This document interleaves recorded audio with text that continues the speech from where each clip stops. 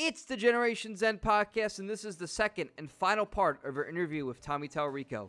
In this episode, Tommy's going to go into extensive detail on what it was like to work with Mr. Miyamoto on Metroid Prime. He also talks about why he feeds into the trolls and how he's starting to avoid that, and he wraps up the show by giving positive feedback and advice for everyone looking to start their career goals in life. Thank you everybody for tuning in. This is going to be a great episode. I hope you guys enjoy it. And here's the second and final part of our interview with Tommy Tallarico.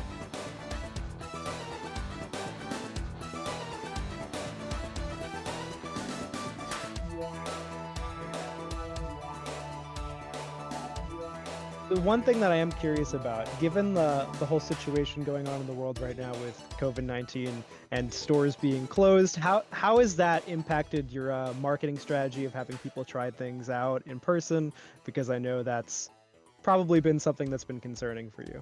Oh, it's totally screwed us. I'm not going to lie. I mean, it's put a big wrench into, like when we were sitting down planning the whole launch of the console and how long it would take and everything. I mean, we hit every single milestone, and even came in early on a lot of stuff. I mean, remember, guys, last E3 a year ago, we had machines at E3. It was behind closed doors, but we had machines, and we had 22 games up and running last year, and so.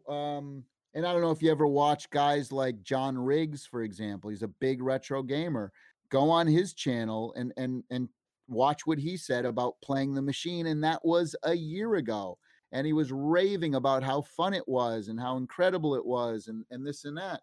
And so we've hit every single, and in fact, if you go on our YouTube channel, we have a 2019 YouTube influencer video that we put together, which is the highlights of all the YouTubers last year, and a lot of which played the game, played the system. Some have, some haven't. But go and watch that video, and you'll see John Riggs and people like Metal Jesus Rocks and Smash JT. These are people who've played the system, and again, that was a year ago, and they loved it back then. Imagine how far it's come now.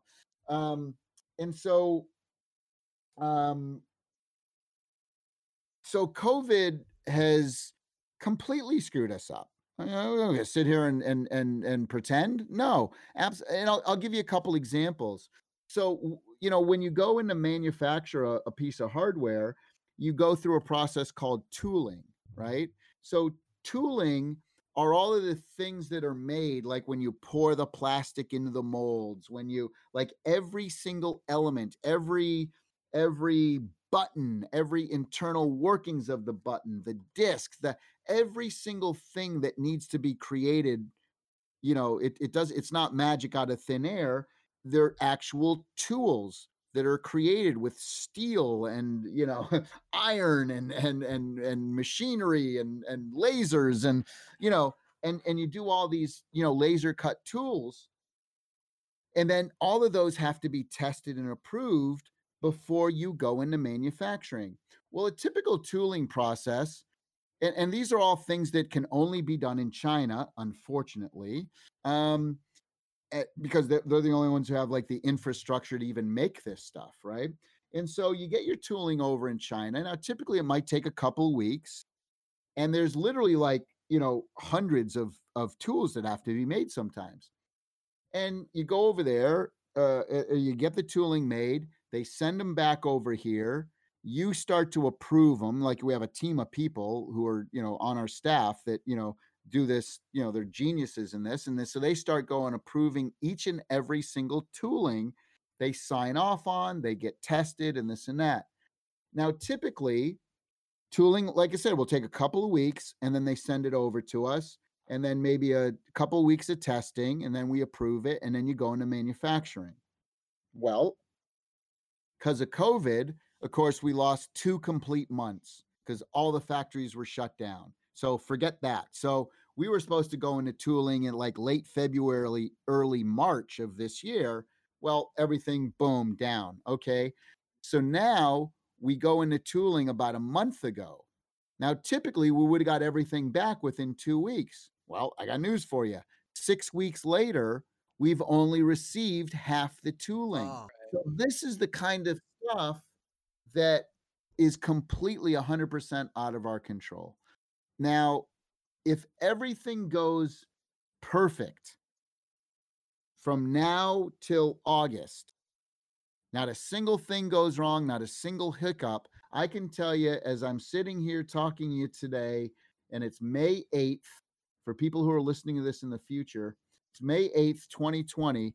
If everything goes perfect and the United States is not in lockdown mode over the next week or two, if like, industry and everything comes back, because again, guys, think about this. Like, we got 30 people, engineers, hardware engineers, design engineers, mechanical engineers, firmware engineers, all these people, and we can't even be in the same room together. exactly. How the hell are we supposed to finish a piece of hardware? You can only do so many Skype meetings. This is hardware. You need to touch it. You need to feel it. You need to test it out. You need to be in a room with 10 other people, Yep. you passing the thing around the table, say, what if we did this? What if we did that? And so if everything goes to plan and everyone's back to work within the next 2 weeks, we will hit our 10-10 mark.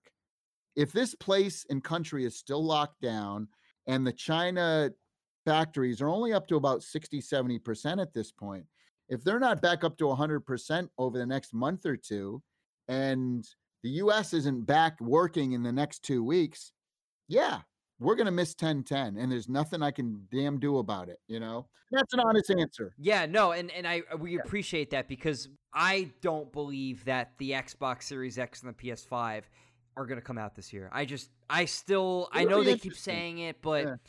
I don't know. I just feel like with all these factors, it's really hard for them to do it. I would say that Xbox has a better chance.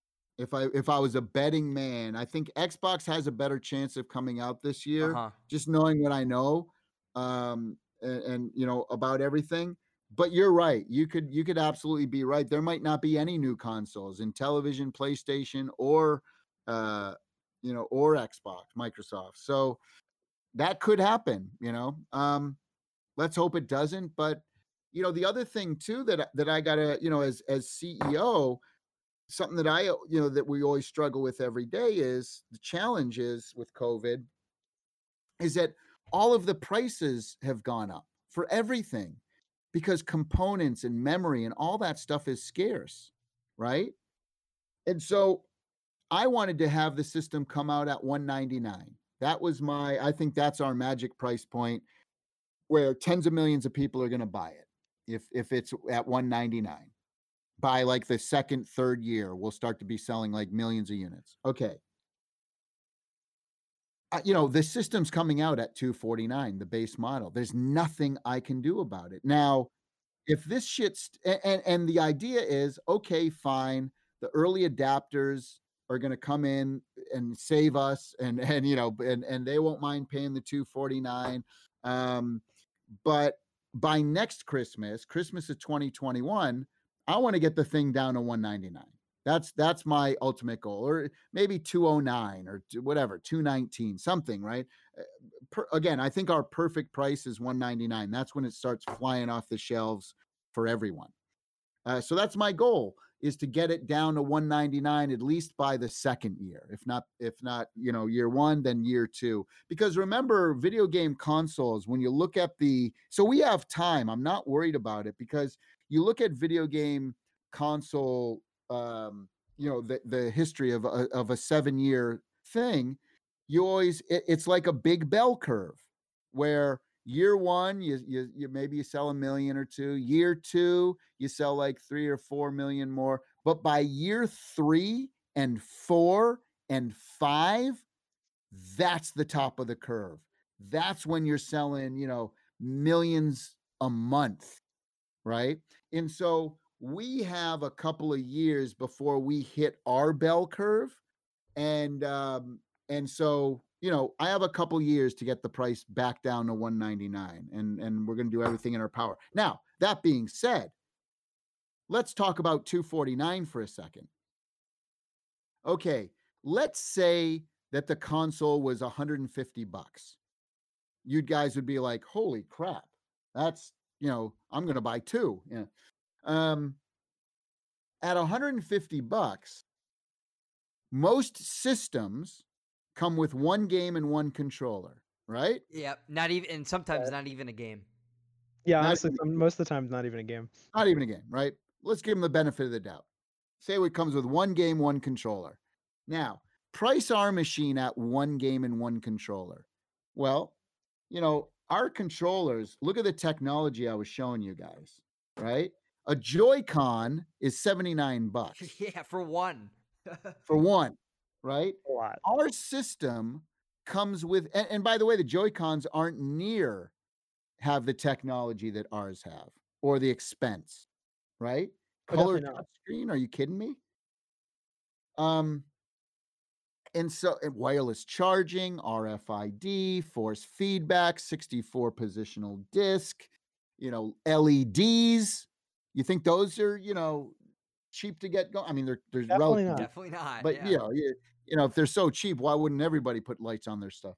I mean, they're relatively cheap, but I mean, what I'm saying is to get the power unit, like every one of our controllers has its own memory, has its own chip, has its own storage. Because that's how you take the games to your friend's house, right? Like you could save the games on the Well, controller. and you have to store the graphics that you see on the screen.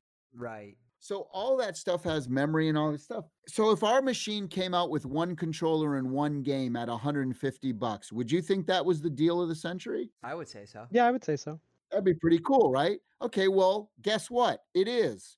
Meaning one controller, one game, $150. Let's say I sold the Amico like that. And then you wanted to buy a second controller. Let's say it's $60 because I'm $20 less than Nintendo. Okay, now you're at $210. But wait, I'm throwing in 6 more games. So, and they're $10 each. Let's say they're an average of $8. Okay, fine. 6 times 8. There's another $40. That's $250. Right. It adds up. Yeah. So it's like, so basically what I'm saying is our system at $249 with 2 controllers and 6, maybe 7 games on board, it's the equivalent of a $150 gaming system. It's just you're getting the second controller and a bunch of our best games, premium games, right on the box. So, anyway, so even at $249, it's still a hell of a deal. But, anyway. That's true, because if it comes with that many additional things besides just the console, it's definitely, the price seems pretty reasonable to me.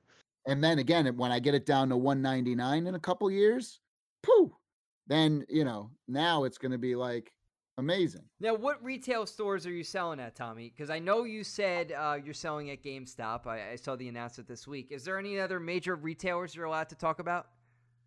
I can't name names because we have to do specific press releases with those retailers, but I can tell you this. So let me give you the list of retailers for video games in the United States. Sure.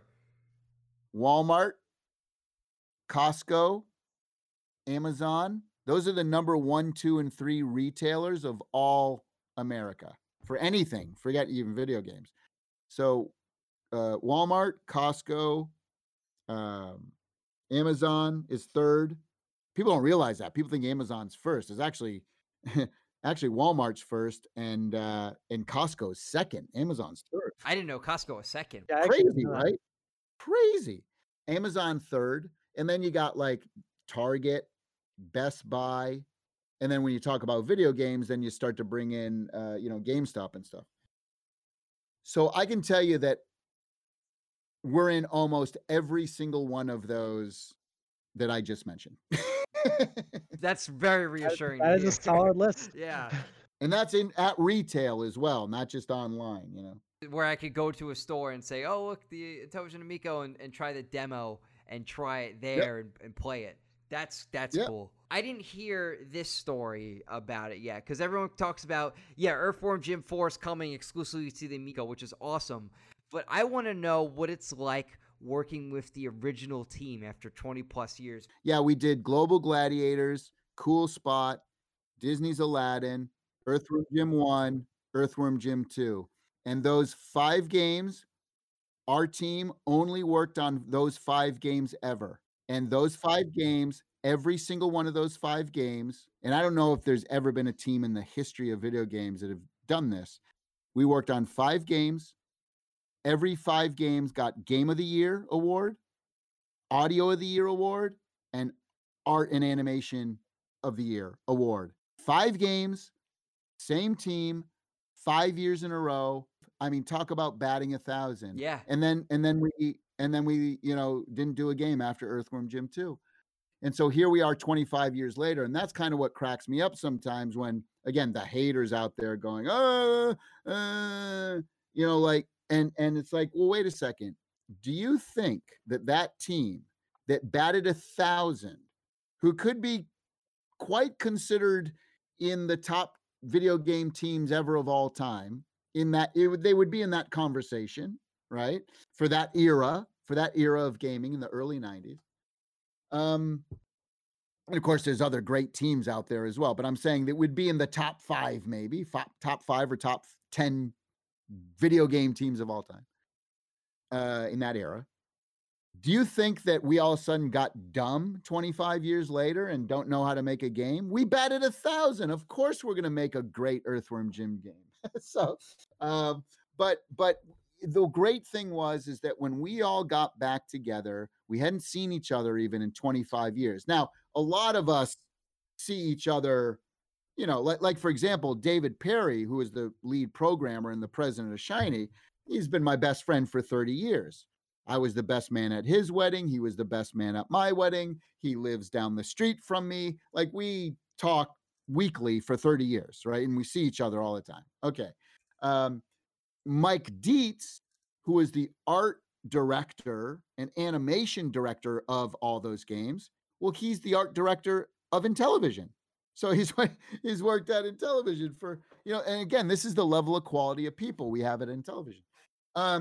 And so all of us had seen each other, me and Doug TenNapel, I'd see him at Comic-Con or whatever, but the whole team hadn't been in a room together in 25 years.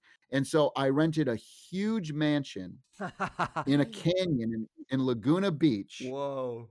And we spent 3 days together. It was disgusting how much money was spent on it, but I didn't care. And it was my personal money. It wasn't Intellivision's money. I said, screw this, I'm doing this. And we had the greatest time. And the first night, when the day everybody, some people flew in and, whatever, because a lot of folks I'd say half the team is up in, half the team. No, it's, well, let me see. 1, 2, 3 people are in San Francisco area.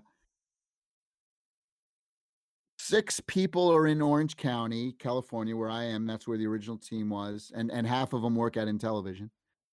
And the other half is at Blizzard. And then one person, Doug TenNapel, lived in Memphis, Tennessee, I think. Okay. I think he's in Tennessee now. So anyway, everyone flew in. And the first day and night was just talking about we didn't even talk about Earthworm Jim. I mean, not the new game. All we did was just get reacquainted and just talk about old times. And it was just it was like we never left. It was literally like the day 25 years ago that we didn't see each other, and then we just came back in the office the following week. That's so cool. And everyone had kids, and everyone had and that's what we were really talking about. Not everyone, because I haven't, but I got married. Everybody had gotten married, and a lot of people, their kids were your age now, and catching up on all these kind of life things and everything. And it was just so amazing, but it was like we never left, and we were all just super good friends, and we were making each other laugh, and that was really the secret. If people want to know the secret of Earthworm Jim and all those games we worked on, the secret was we never had a game design document, which is completely unheard of. And you say, well, how the hell is that possible? Well, the main objective for Earthworm Jim wasn't to create a side-scrolling platform game. It was the jokes. We started with the joke and we were trying to make each other laugh. And then once we had all these ideas on what we thought was funny, then we started to build the game around that. So for example, we'd all be in a room together and somebody, I forget who, but came up with the idea, say, holy shit, wouldn't it be funny if like Jim launched like a chicken at the beginning of the level of the very first thing you did, and like you would see this chicken kind of fly through the air, and oh my god, oh wait a second, what if it was a cow? Because that would be even more funny, like, because cows are more funny than chickens. Oh my god, that would be hilarious. And then I would chime in, I go, oh my god, what if like when you launched him it would go like moo, like this really funny cow sound. And then every time you saw him in the background, flying in the background, you would just hear this distant moo, and then somebody else would say, oh wait, hold on. What if the cow, like at the very end of the game, when you finally save the princess, the cow like would finally land and crush and kill the princess after all that time?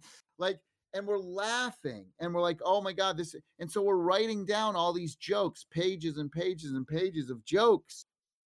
And then we'd say, okay, now let's build the game around these jokes. So what's it going to be like?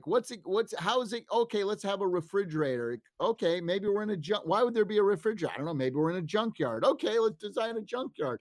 And so the game evolved around the jokes. Now there were so many jokes and things that we were remembering that we could never do in the first couple games.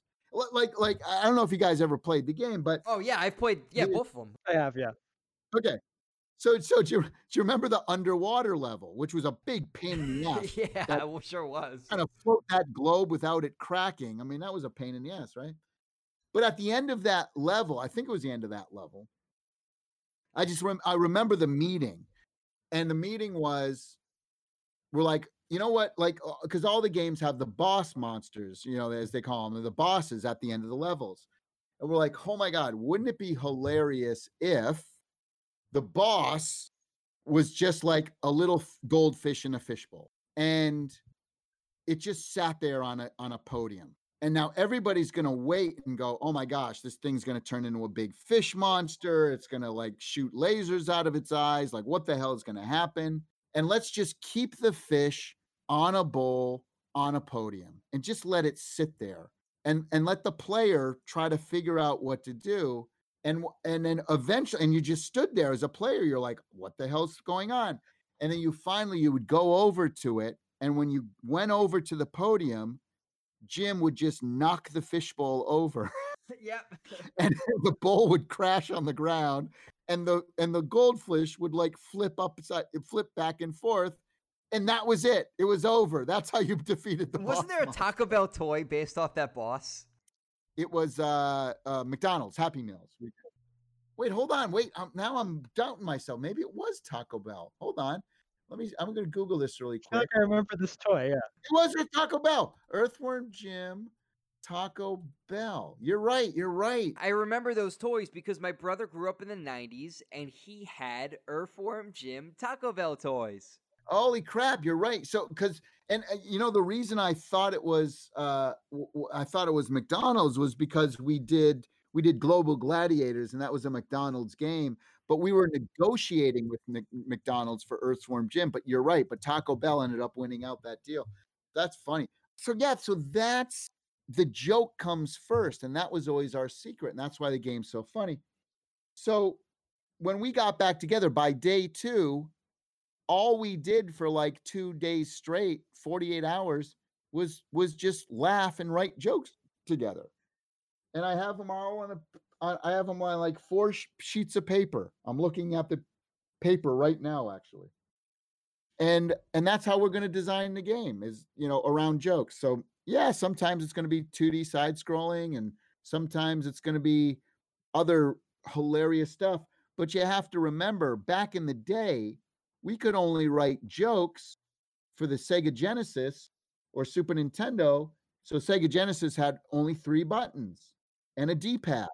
Now, imagine the jokes we can do with a speaker and a microphone on every controller. Imagine the jokes we could do with force feedback, with every different player in co-op has a screen and has information. And how, so again, imagine the jokes we're doing, and we are doing so many funny things. Oh my God, it's so hilarious. So people who are worried about, and it's funny because, again, some of the haters out there will like, yeah, screw that. I'm never going to buy an Amico for Earthworm Jim. I'm just going to wait till it comes out on Steam or the Switch. Yeah, well, you're going to be waiting a long time, bitches. The game that we are making around the Amico controller. Part of the reason why it's taken 25 years for the team to get back together to do another Earthworm Jim game is because there wasn't a console that existed that was right for all the kind of jokes and fun and interaction that we wanted to do. Yeah, I'm looking forward to it, Tommy. When are you guys planning to try to launch it? Obviously, COVID's delaying everything. Are you still aiming for a late 2021 release date? That's it, exactly. Christmas 2021 is when we hope to have Earthworm Jim finished. But I'll tell you right now, that if the game isn't A+, and it's like a B by November, then I'm going to hold it. I don't care. I'll hold it. I love that mentality. Yeah, I respect that a lot. Yeah. I don't care. Well, it all goes back to the same notion that you guys are all focused on quality. You're not going to release a rushed product just to release it at like a holiday due date, Exactly. We don't need to, our, again, value and trust. If we can deliver value and trust to all of our customers and consumers, then the money will follow. You know what I mean? Like the success will follow. But my main goal isn't to make money. My main goal is to create value and trust with our customers. What a great message to have. Yeah, and by making sure you have a quality product and having all these extremely experienced people on your team, it's like building a lot of legitimacy and trust with, personally, that's how I feel. But yeah. I'm sure that's the same thing for a lot of your supporters. Totally. And again, and people do get like emotional about it. Like on ours, the people who love it, are, and again, they've, a lot of people haven't played it yet, but they love the whole idea and concept behind it, and that's something that's special that, and they're hoping like crazy that I'm able to deliver on all the stuff that, that we're hoping to deliver on. You mentioned that you worked under Miyamoto himself. Me and Jeremy are huge Nintendo fans, and Miyamoto to us is, made some of our favorite games ever, from the Wind Waker to the other Zelda games like Twilight Princess and, of course, Metroid Prime. Can you go what it was like to work with such a legend like him and how it influenced the Amico and your current game design now? Totally. He's influenced, certain things, certain ways that we look at things, especially in regards to quality, like the stuff I was just mentioning about how we're not putting out a game until it's ready. Let me give you a Miyamoto story that will, I think, really explain why Miyamoto is Miyamoto and why he is the best of the best and no one comes close. When I was working on Metroid Prime, and again, it's funny because it's kind of like the Earthworm Jim story I just told about doing the joke first, but it's a different way to do it. So when I was working on Metroid, now, usually audio design, especially, sound design, sound effects, are usually considered post-production. Like, so for example, when I was working with Cliffy B on the Unreal tournament, an Unreal franchise, he would come to me and he would say, "Hey, Tommy, here's a chain gun." Okay. And I would see the chain gun. Wow, that's a cool gun. And then I would create a sound for it. That's typically how sound design goes. Miyamoto comes to me and he says, "Look," he goes, and we'd been wanting to work together. We've known each other for 30 years, and we always talked about working together. And he always, loved my work, and he wanted to hopefully someday work with me. And I'm like, "Are you kidding me right now? Like, like you want to work with me? What the hell?" And so we finally got that chance, and And I remember it like it was yesterday. We were at a party. We were at a Nintendo party at E3 in Los Angeles, and it was in some big ass mansion. I forget where it was, but Nintendo was throwing this party, and Miyamoto was there, and he comes up to me and he goes, "Tommy, come here," and he brings me into a corner, and he was with another guy named Jeff Spandenberg. And Jeff Spandenberg was the owner and CEO of Retro Studios in Texas. And I'd known Jeff for many years. And so the three of us, so we're talking in the corner. He goes, "Tommy, we've always talked about working together." I said, "Yes." And he says, "Well, we're going to be working with Jeff, and Jeff knows you and loves you and loves your work. And so we thought this would be the perfect project for you and us to all work together." I said, "This is great." He goes, "But you can't tell anyone what it is." I said, "Oh, no worries." He's like, "We're bringing Metroid back." I'm like, "Woo!" So that was pretty epic. So anyway, but moving on, I just want to share with you how I found out. But while we're working together, Miyamoto says to me, he says, "Look, most of the time you get something from an artist and then you create." He goes, "Tommy, this is what I want you to do. Forget drawings, forget animations, forget all that shit." He didn't say shit. We get the idea, yeah. Miyamoto didn't say shit. But he said, he says, "I want you to create a sound for guns, like for weapons, and I'm not going to give you any direction. I just want you to create, like, use your imagination. Create sounds of stuff that you just think sounds amazing. I want you to use your imagination. And without any barriers, without any art, without anything,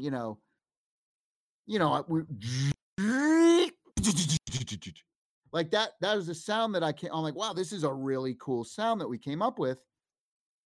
He then took all those sounds that came from the imagination in my head, and he gave the sounds to his artist and said, "Listen to this sound. Now create the gun around this sound." So it was the reverse process that Yeah, everything's cool. used to. That's so cool. yeah. So when you think of Metroid and that gun, I forget what the gun's called, but where it goes when it fires, it like warbles, like warps the Yeah. warps the screen. Yeah. That's how. So they created that because they heard the sound, and they're like, "Oh, it's kind of sounds like it's warping the screen," So again, that's the genius of Miyamoto. But and Walt Disney also, one of my heroes. Walt Disney, P.T. Barnum, Harry Houdini. These are like some of my greatest heroes, and they were all like, the creative always started in the mind and with imagination, right?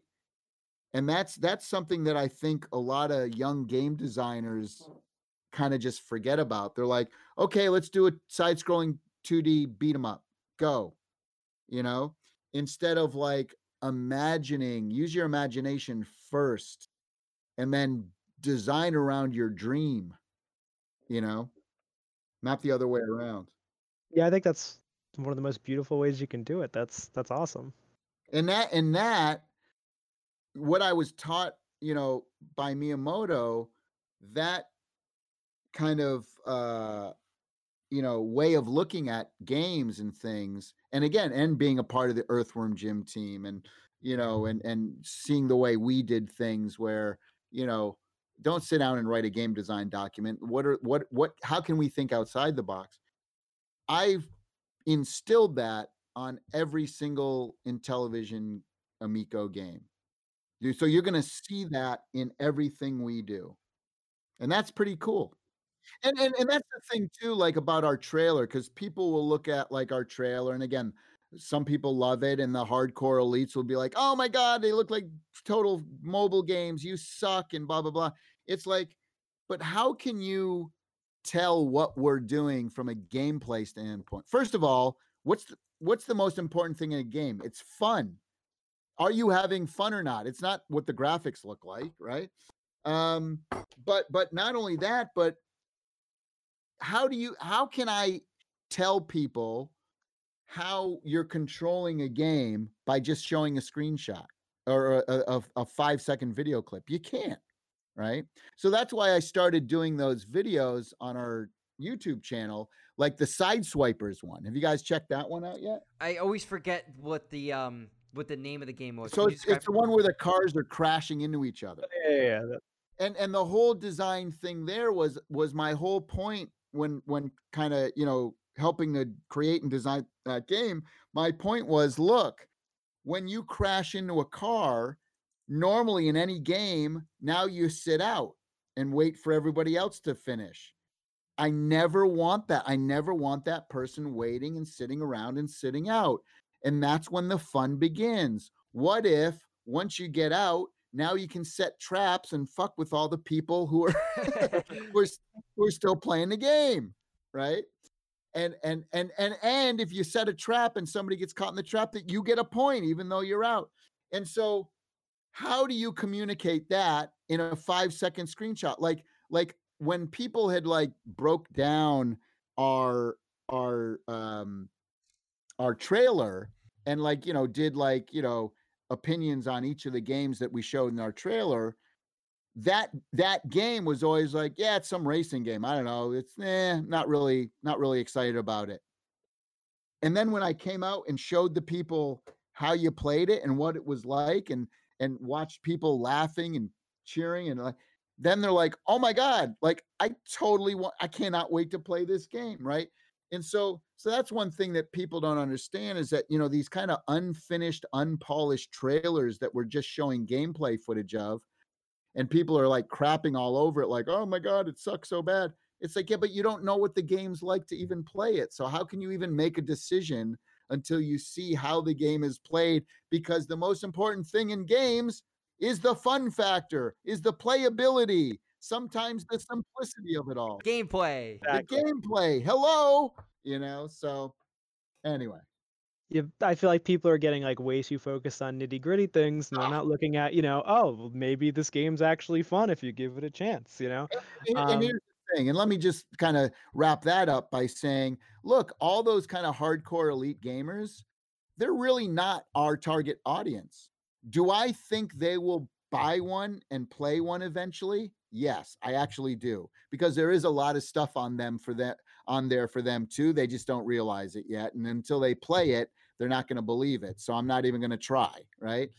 But our target audience doesn't even know we exist yet, right? So when we start to come out to the families and you know and in stores and all the biggest retailers and celebrity endorsements and mom influencers and little kid influencers, like that's how we're going to get our message out. You know, I'm not going to hire PewDiePie or you know, Joe Blow hardcore gamer with 1 million subscribers or whatever to promote the product. That's not our target audience. Our audience is moms who don't play video games. You know where we're going to advertise a lot? In mobile games. There you go. Hey, if you like, That's how you get to them. yeah, if you like playing casual mobile games, but you're playing by yourself, wouldn't you like to play with your family? Well, Intellivision Amico is for you, you know, so, but that's the thing. The people who are going to buy our machine don't even know we exist yet. And I'm sure they will. Yeah. Once you're able to get the message out there. One thing we were interested about for sure is I know that you're bringing up like these elitists who are throwing some negativity towards the console. We've noticed that a lot of times we feel that you might feed too much into the negativity and trolls who are like going against your console. How do you feel? Do you feel that you might do that too much, or is that completely? So we appreciate how honest that answer is. Yeah. Again, you know what? You can say whatever you want about me, but I'm always going to shoot straight, right?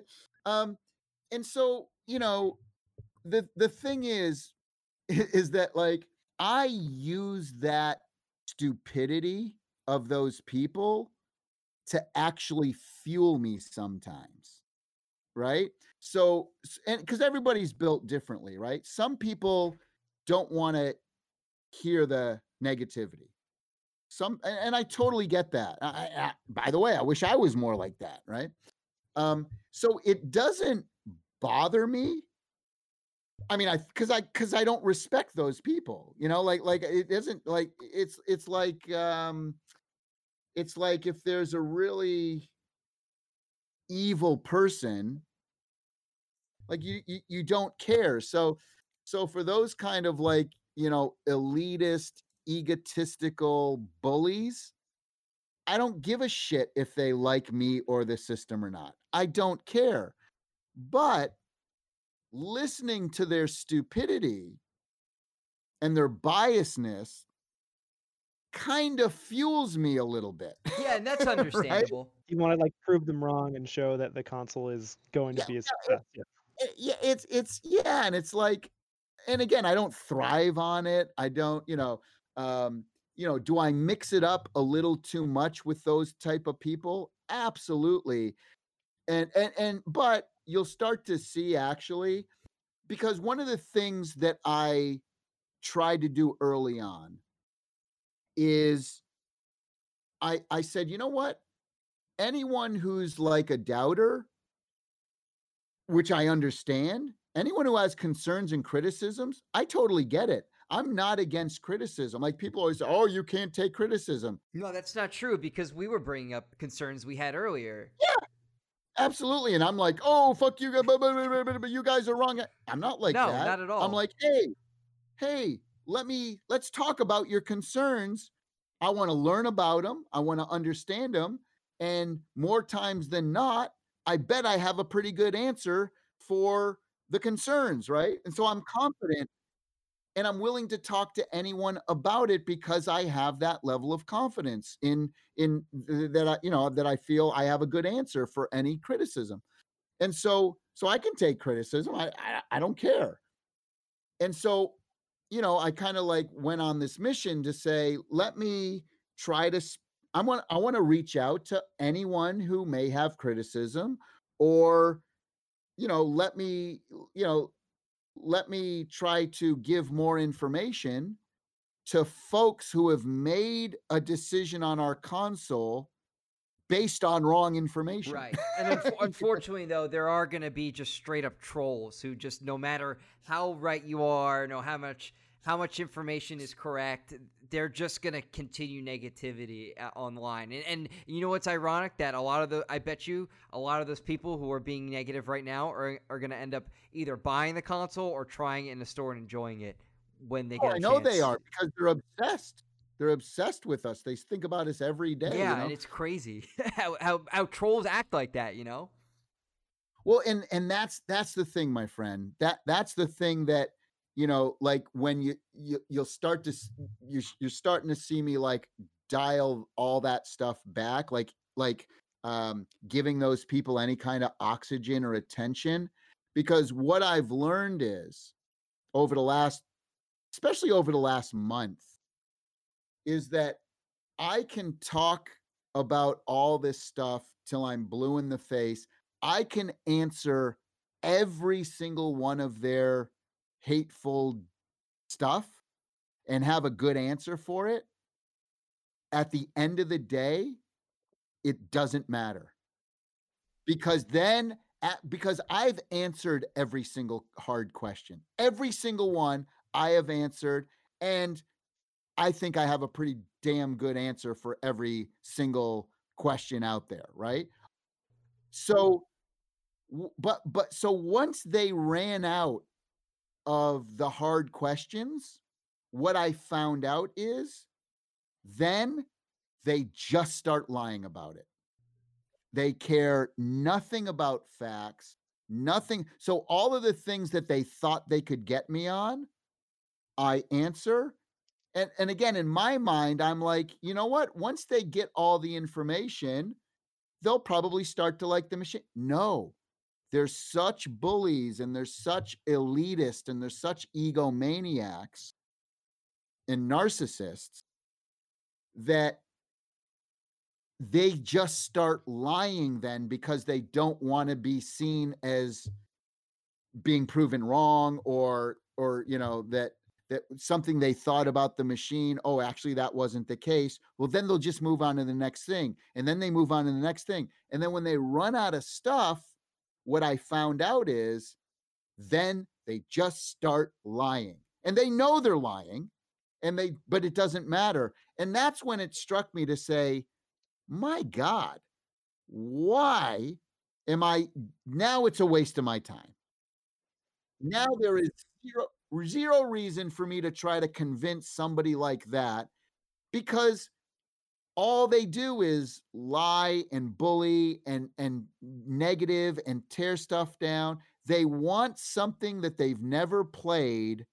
They want it to fail and tear it down. And when you start to think to yourself about what kind of person is that, why do I even why even make contact with that kind of, you know, piece of shit? You know what I mean? So I've kind of stopped doing that over the last couple of weeks, and and I'll continue to find, to get out there, to stop doing that. Because when you were at G4, which is an excellent show, by the way, I loved watching you on G4 when I was a kid, as a side note. There is a difference between when you're on G4 talking as a television host versus being a internet, now I guess, quote unquote, celebrity or appearing on live streams and stuff, is because there's so much interactivity now, because you're seeing direct communication with the fans or with even the haters now, where you didn't get that when you're on television. And the other thing too, and to add to that as well, is that what cowards these people are, because I put myself out there. People know who I am. My name's Tommy Tellerico. I've been in the industry 30 years. I'm the president of Intellivision. Here's my Facebook page. Here's my Twitter page. This is who I am. This is my, you look me up on Wikipedia, go to my website. This is who I am. Yet all of these coward bullies, they all hide behind the screens.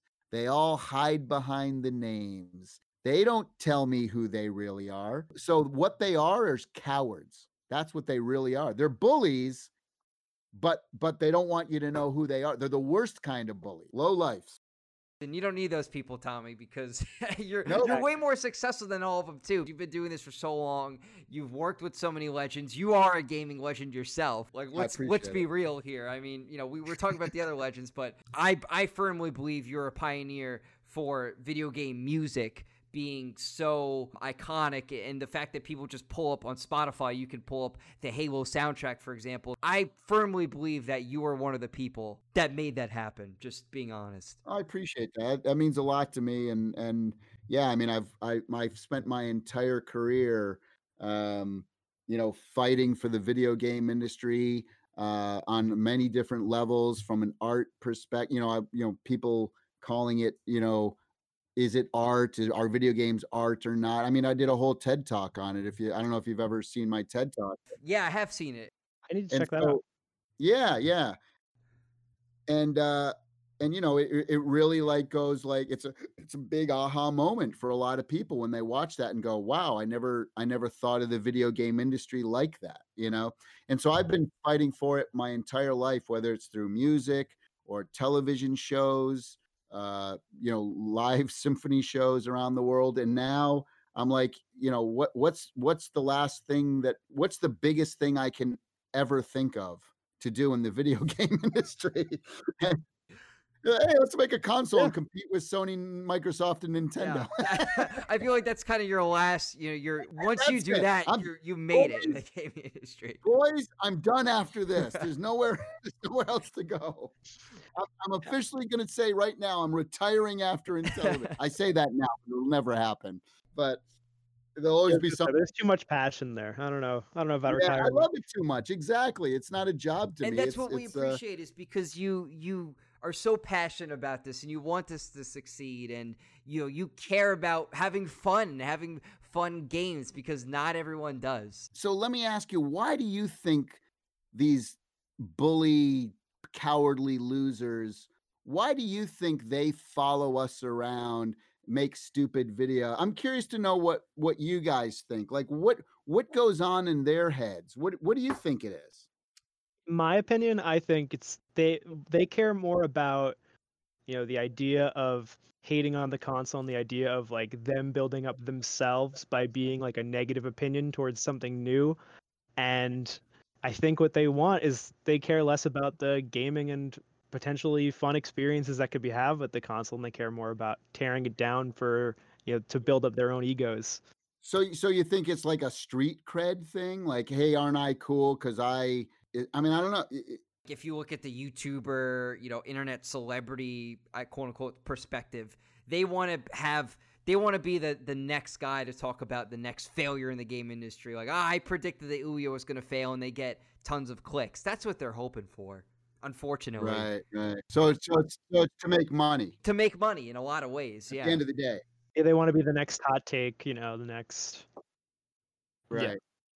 Yeah. They're so insecure in their regular lives that they feel like they can gain a personal ego by tearing you guys down and literally be an internet bully. You know the interesting thing about the ones that are known, who have a following, and you know who I'm talking about. We know who you're talking about, Jeremy. Let's not even say their names. The funny thing about them is that they're doubling and down and tripling down on every single thing.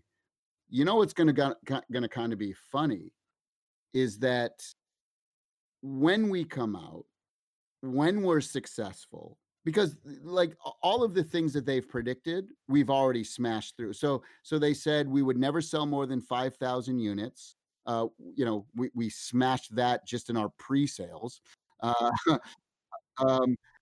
They said no one would ever, no retailer would ever carry this. Well, that was a lie. We proved that is a lie. They said that no developer would ever want to develop for this thing because the games are $9.99 or less. We have 100 developers.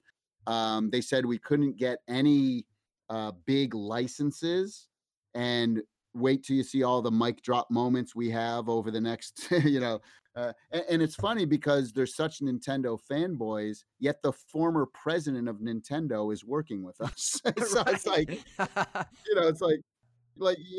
but the interesting thing about that kind of I laugh about, they're going to keep moving the goalposts, as they get proved wrong and wrong and wrong and wrong. But the great thing is that they're double and triple down on all this stuff. When we're a big success, the thing that they're trying to do to lift themselves up is actually going to is going to drag them down, because they're going to be known as the guys, as the ding-dongs who were so wrong. You know what they're going to be? They're going to be considered the Coleco Chameleon of YouTubers. You're not wrong. It's like, Tommy, it's like the same people who predicted that the Nintendo Switch would be a colossal failure, and it sold over 55 million units. It's the same kind of people who are hoping to see a failed Nintendo product. Wii was going to be a failure. Right. And, They just keep moving the goalposts. Like, oh well, this is going to be bad, or no, this is going to be bad. It's like they're just doubling down because the last thing they want to be is wrong. I tell you what, they got themselves in a hell of a hole right now. Yeah. Because it better fail, or else they're going to look really stupid at this point. And I got news for you. I'm going to love making them look really stupid, not because I want that, but because, look, the console is going to be, a success, whether they like it or not. So, oh well. We did want to ask one last question, Tommy, and we think this is funny, and we hope you get a good laugh out of this. Do you think that me and Jeremy right now are being shills when we are giving an unbiased take at your console? Do I think you're shills? Yes. No. Will the haters think you're shills? Absolutely. So welcome to the club, my friends. Well, we're excited to be part of that club. Happy to be here. Welcome to the Nico Shill Club. Are you still running that promo code I'm a shill? Because I missed out on the t-shirt. We actually are. If you go to our website and you go to our shop, all of our merchandise, we have a special code for the haters. And it's I'm a Shill, IMASHILL, and we extended it. We were going to end it at May, but we were like, you know what? We want to donate the money to a good cause.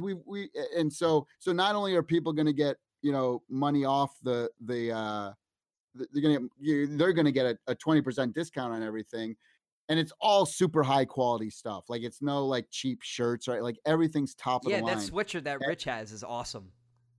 Oh, well, and again, for me, it's like, again, we want to build trust and value, right? So people get this sweatshirt and go, oh my gosh, this is such quality and it's so soft and it's this and that.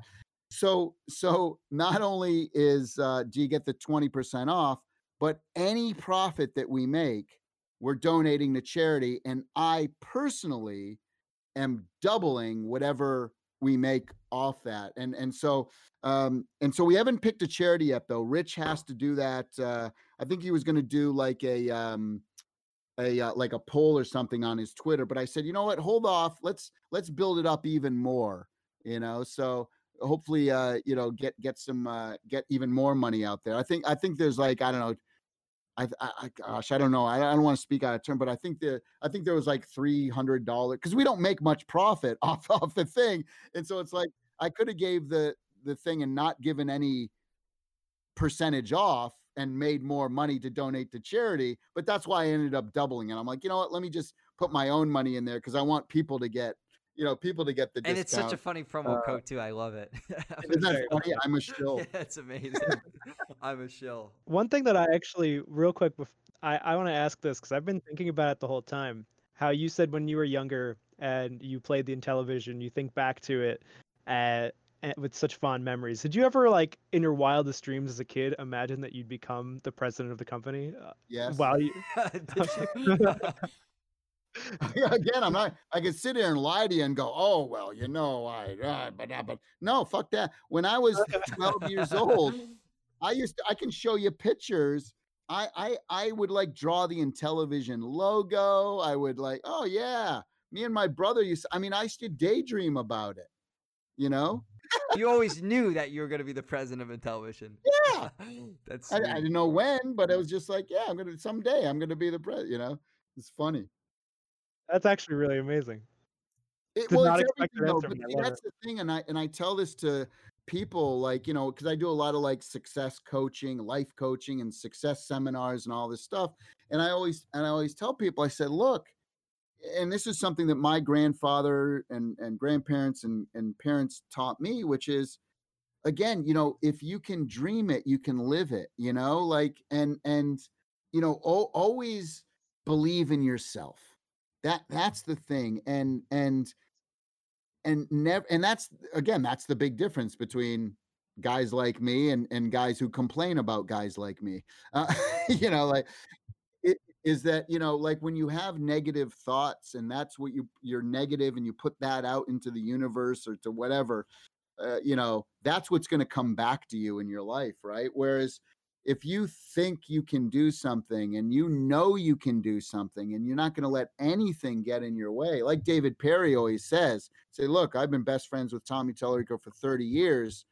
Anyone who doubts him, like that this isn't going to be coming out and they're going to be a success, I known him 30 years. I wouldn't bet against him, And so, so when you think of that mentality, and again, it's not like an arrogance thing, it's a confidence thing.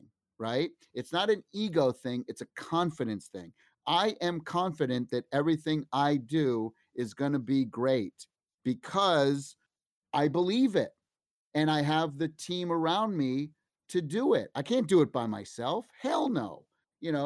But I'm going to pick the right people. And I believe that I can do that because I have confidence in knowing that I can surround myself with the right people that can, they can help bring us all to the top of the mountain.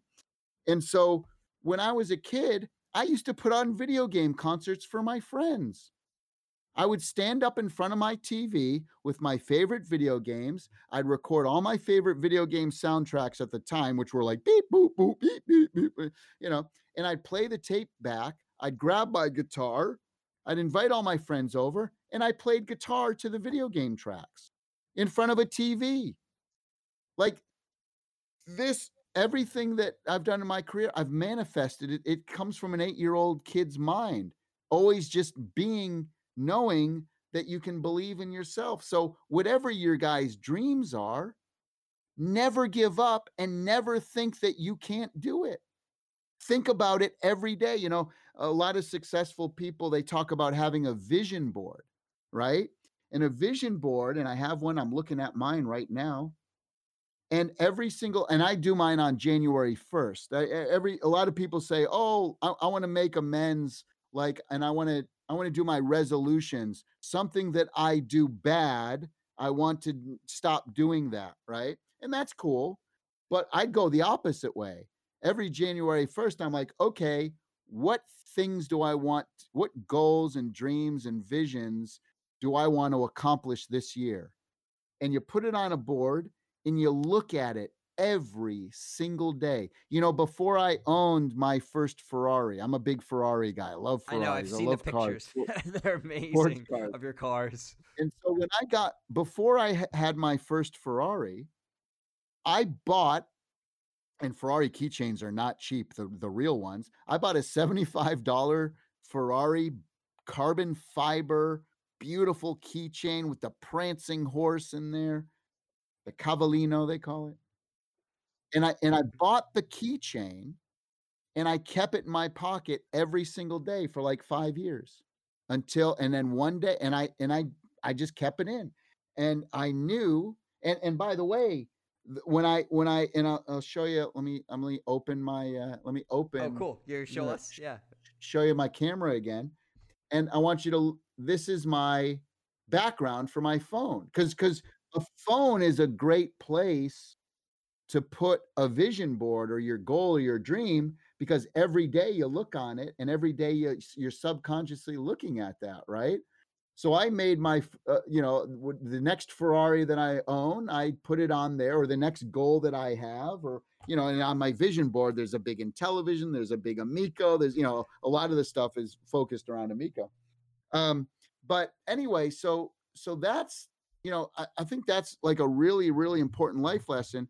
And let me give you guys one last nugget here. You guys sound like super cool, intelligent Oh, kids, thanks. and I want to give you something Thanks. right now. Thanks.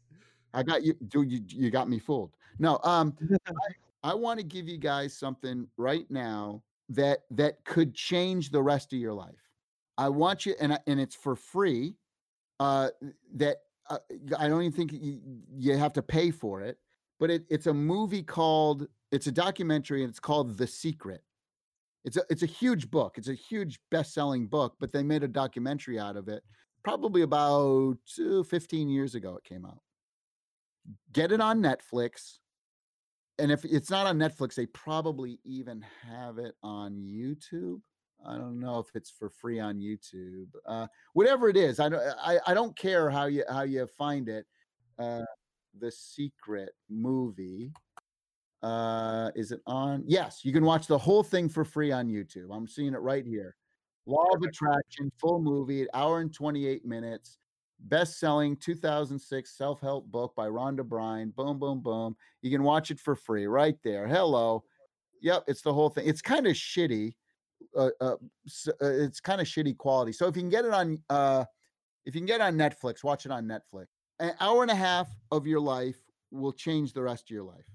And everything in there is 100% accurate. Really? What's the film? What's it about? It's about having a positive mental attitude and believing in yourself, and basically using the world as your, like, catalog.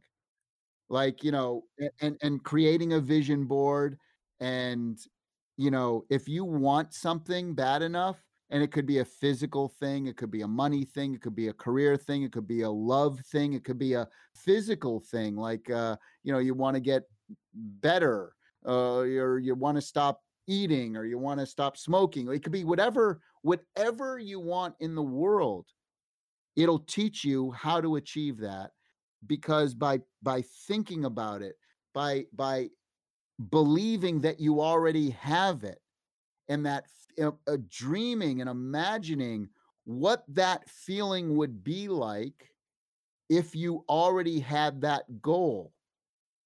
And once you get into that mindset and you stay in that mindset every single day, it will come to you. And it's not some like weird hocus pocus new age magic bullshit. I'm talking about when you believe you can do something, you will achieve it. And you have to do it every day though. Don't just watch the movie and then go, "Oh wow, that was really interesting, cool," and then don't do it. Make notes while you're watching the movie. And by the way, I rewatch the movie maybe every 6 months. Yeah, just because you do kinda forget sometimes. Now, I got an app as well. There's a secret app, and it'll send me it literally sends me, it sends me, what do you call it? Notifications every day. And so I never forget, right? And so yeah, so that's my hopefully my gift to you is letting you know about that and watch it and it'll change your lives. I appreciate that, Tom, because things obviously in the world are really difficult right now for everybody, and Yeah, having any kind of like I'm trying to, for me personally, like I'm trying to look at positive. everything as positive as possible. That's just how I always have been. Jeremy can vouch for me on that. It's true. You got to.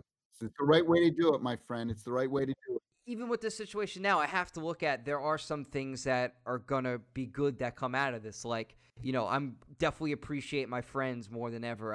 I've been talking to people I haven't talked to in years because of this. I love that about you, and there's so much negativity in the world, and it really eats at you. And seeing the news all day and being depressed, it's not healthy, and I try to avoid that It's now. not healthy. Yeah. And the movie goes into all of that. Okay. The Cool. movie goes into all of that. Yep. Cool. I'm definitely gonna check Yeah. that out. From my perspective too, one thing I've been trying to do for the past couple of years is like always try and come up with one thing a day at least that's like something I appreciate or like some sort of positive message I could think about that day. And I've actually one thing I've been doing is I've been sending like some positive messages on my social media pages every day that I think of. Yeah. So the whole and it's just like projecting some sort of positivity outwards has made me more like inwardly a lot more positive, and it's just been I've been able to achieve more goals a lot easier. It's been an overall great thing. So I'm really looking forward to watching this film. Absolutely. And the great thing is that so what you're describing is and you keep a sometimes you keep a notebook of it, and you also want to every day think about the things that you're appreciative of as well. Write those down and say, because life goes by so quick, and you say to yourself, like, maybe it's something as simple as like your parents still being alive, right?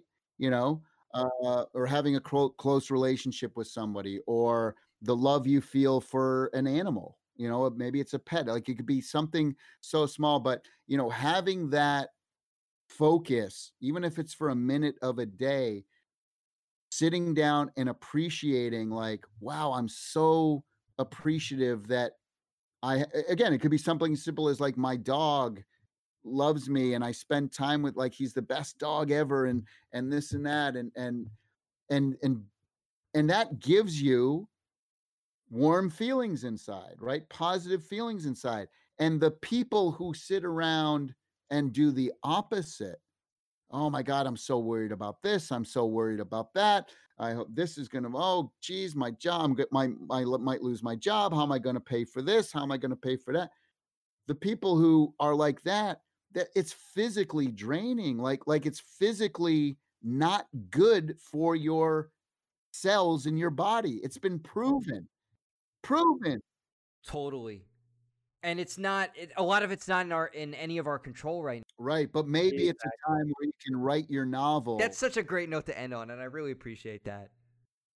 Yeah. Always good to end on a positive Yeah, so note. thanks so much for coming on the Absolutely. show, Tommy. This was awesome, and people are really gonna love this and your advice. Well, I tell you what, you guys, you send me the link and I'm going to blast it out to tens of thousands of people, and make sure that I say, that people should watch this, because it's so great to talk to young people who are, positive, and who are, who look at things in a way that's not just like, I don't understand this, so I hate it. No, it's like, hey, I think this might be cool. I have some questions about it and some things, but to come at it in a positive way.